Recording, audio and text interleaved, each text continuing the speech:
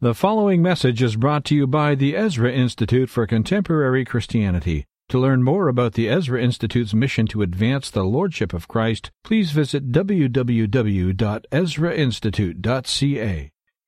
All pray to Richard Dawkins because he is a godlike figure. You know what I find very, very interesting? That those people who say, I hate God and religion, all that stuff, and they make, well, not in a London accent, but they make all these jokes. It's not that they then become very free-thinking, whatever that is. They just bring in another god and another ideology, another liturgy. When poor old Chris Hitchens died, there was a cult of Christopher Hitchens. And the same around Dawkins and Sam Harris and all the rest of them. People listen to their every word. What do they think? What do they think? Well, believe me, they're very fallible. And Richard Dawkins in particular, who is, come on, one of the great public intellectuals of the world. He's enormously well-known. He sells probably millions of copies, certainly hundreds of thousands of copies of his book. I'm not sure how many people actually read them, but they certainly do buy them. But now we've found out something rather interesting, that he's very choosy in who he will debate with. And there are all sorts of people who will say, no, they're not worthy, they're not really qualified, which is a euphemism, a smoke screen, a miasma of dishonesty. What he's really saying is, they frighten me. Scott Masson is an academic, teacher, professor, associate pastor at Westminster Chapel and all sorts of things. Great to have you here. Great to be here, John. And I suspect that you know all this anyway about Dawkins. We just received an email from the UK that really revealed some information, but he's notorious for this, isn't he? He is notorious for this. He's publicly ducked leading apologists who've offered to debate him. Yeah. One American apologist in particular went there.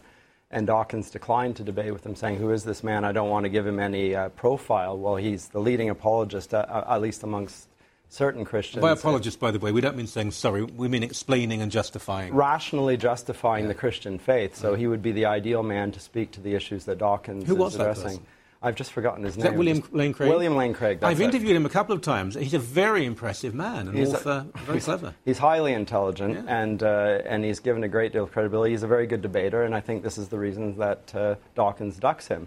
The other man he's ducking, quite frankly, is this his fellow Oxford professor, John Lennox, who's a professor of mathematics, who Dawkins says is not a scientist because he doesn't hold to the views that Dawkins himself holds to. So because he believes in miracles, Dawkins says this man is not a scientist. He's not worthy of debating. So professor of mathematics at Oxford, which is pretty impressive, I have to say. One would have thought. But because he doesn't think in the same way as Dawkins, the snob, then says he's not worthy of debate. Thus, I think the reality is that I think Dawkins is out of his depth in the issues that he speaks to regularly, matters of faith. Yeah. His understanding of Christian theology is, quite frankly, embarrassing. Yeah. If I spoke about biology and tried to present myself as credible in that way, in the way that he does about Christian theology, people would be ridiculing me. Yeah. And they should be ridiculing Dawkins, except it fits into a media bias that is against the Christian faith, quite frankly. And it must be said on Dawkins' account, he is the professor of the public understanding of science. Now, that is a chair that was created for him. And Dawkins, as a scientist, I'm not a scientist, but Just to explain, a chair, most people realize, that means a professorship. It is. But this professorship was created explicitly for him because he is a very good propagandist for science. And he's a very good writer. He's very readable. But his own credentials as a scientist are much in dispute in the scientific community. They find some of particularly his utterances on the Christian faith, highly embarrassing. I'm glad you said this because, I don't know Dawkins. I knew Chris Hitchens. I don't either. Well, I used to work with him. And very funny, very charismatic, very impressive man, and often a very kind man too.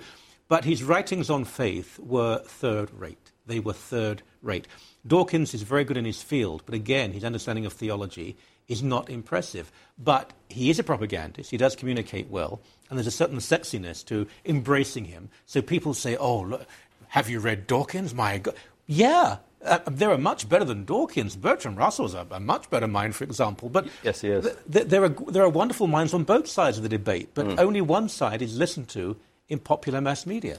Well, Dawkins says that his view is the scientific view, which is a loaded term. And to say that is to say if anyone doesn't agree with you, then they're not scientific. But his understanding of science, it doesn't pass the bar of what he uses to distinguish what science is, which is that it has to go through the experimental method. Well, what experimental method has he used to come up with his definition of science? He says that if you prove it through evidence, and I can replicate that is science, well, that reduces the understanding of experience very narrowly. So science is only something that can be demonstrable in a laboratory. Well, many of the things that we take for granted and think are entirely rational, we can't prove in a laboratory like that. So he is a reductionist, and actually, specifically, he's a logical positivist. Well, logical positivism went the way of the dodo in scientific circles 50 years ago. It's a very tired philosophy today. Entirely discredited. Kepler, Newton, Copernicus, Faraday. I mean, the Christian scientists, the list just goes on to this day. And on and on. But it's fascinating, really, to see how the whole culture has been swerved and shaped in this specific way that because he acts clever, because he appears clever, and because, frankly, he is clever. He's clever. In certain areas, he must know the answers to everything. And in areas of theology, he doesn't even ask the right questions. He doesn't ask the right questions, and he receives the wrong answers as a result. And he ridicules anyone who looks at the issues differently than his. He says, again, he reduces reason to what he calls science. And again, that means that anybody who thinks differently than he is, as a consequence, irrational. Well, if he wants to come on this show and debate, there is a table, albeit a very small one, and another chair for him here. Thank you so much for your time. I appreciate it. You're very welcome.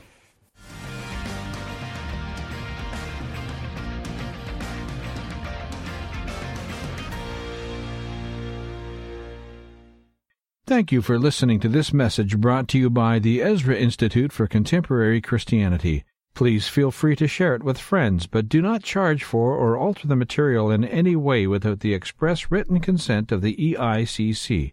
Thank you.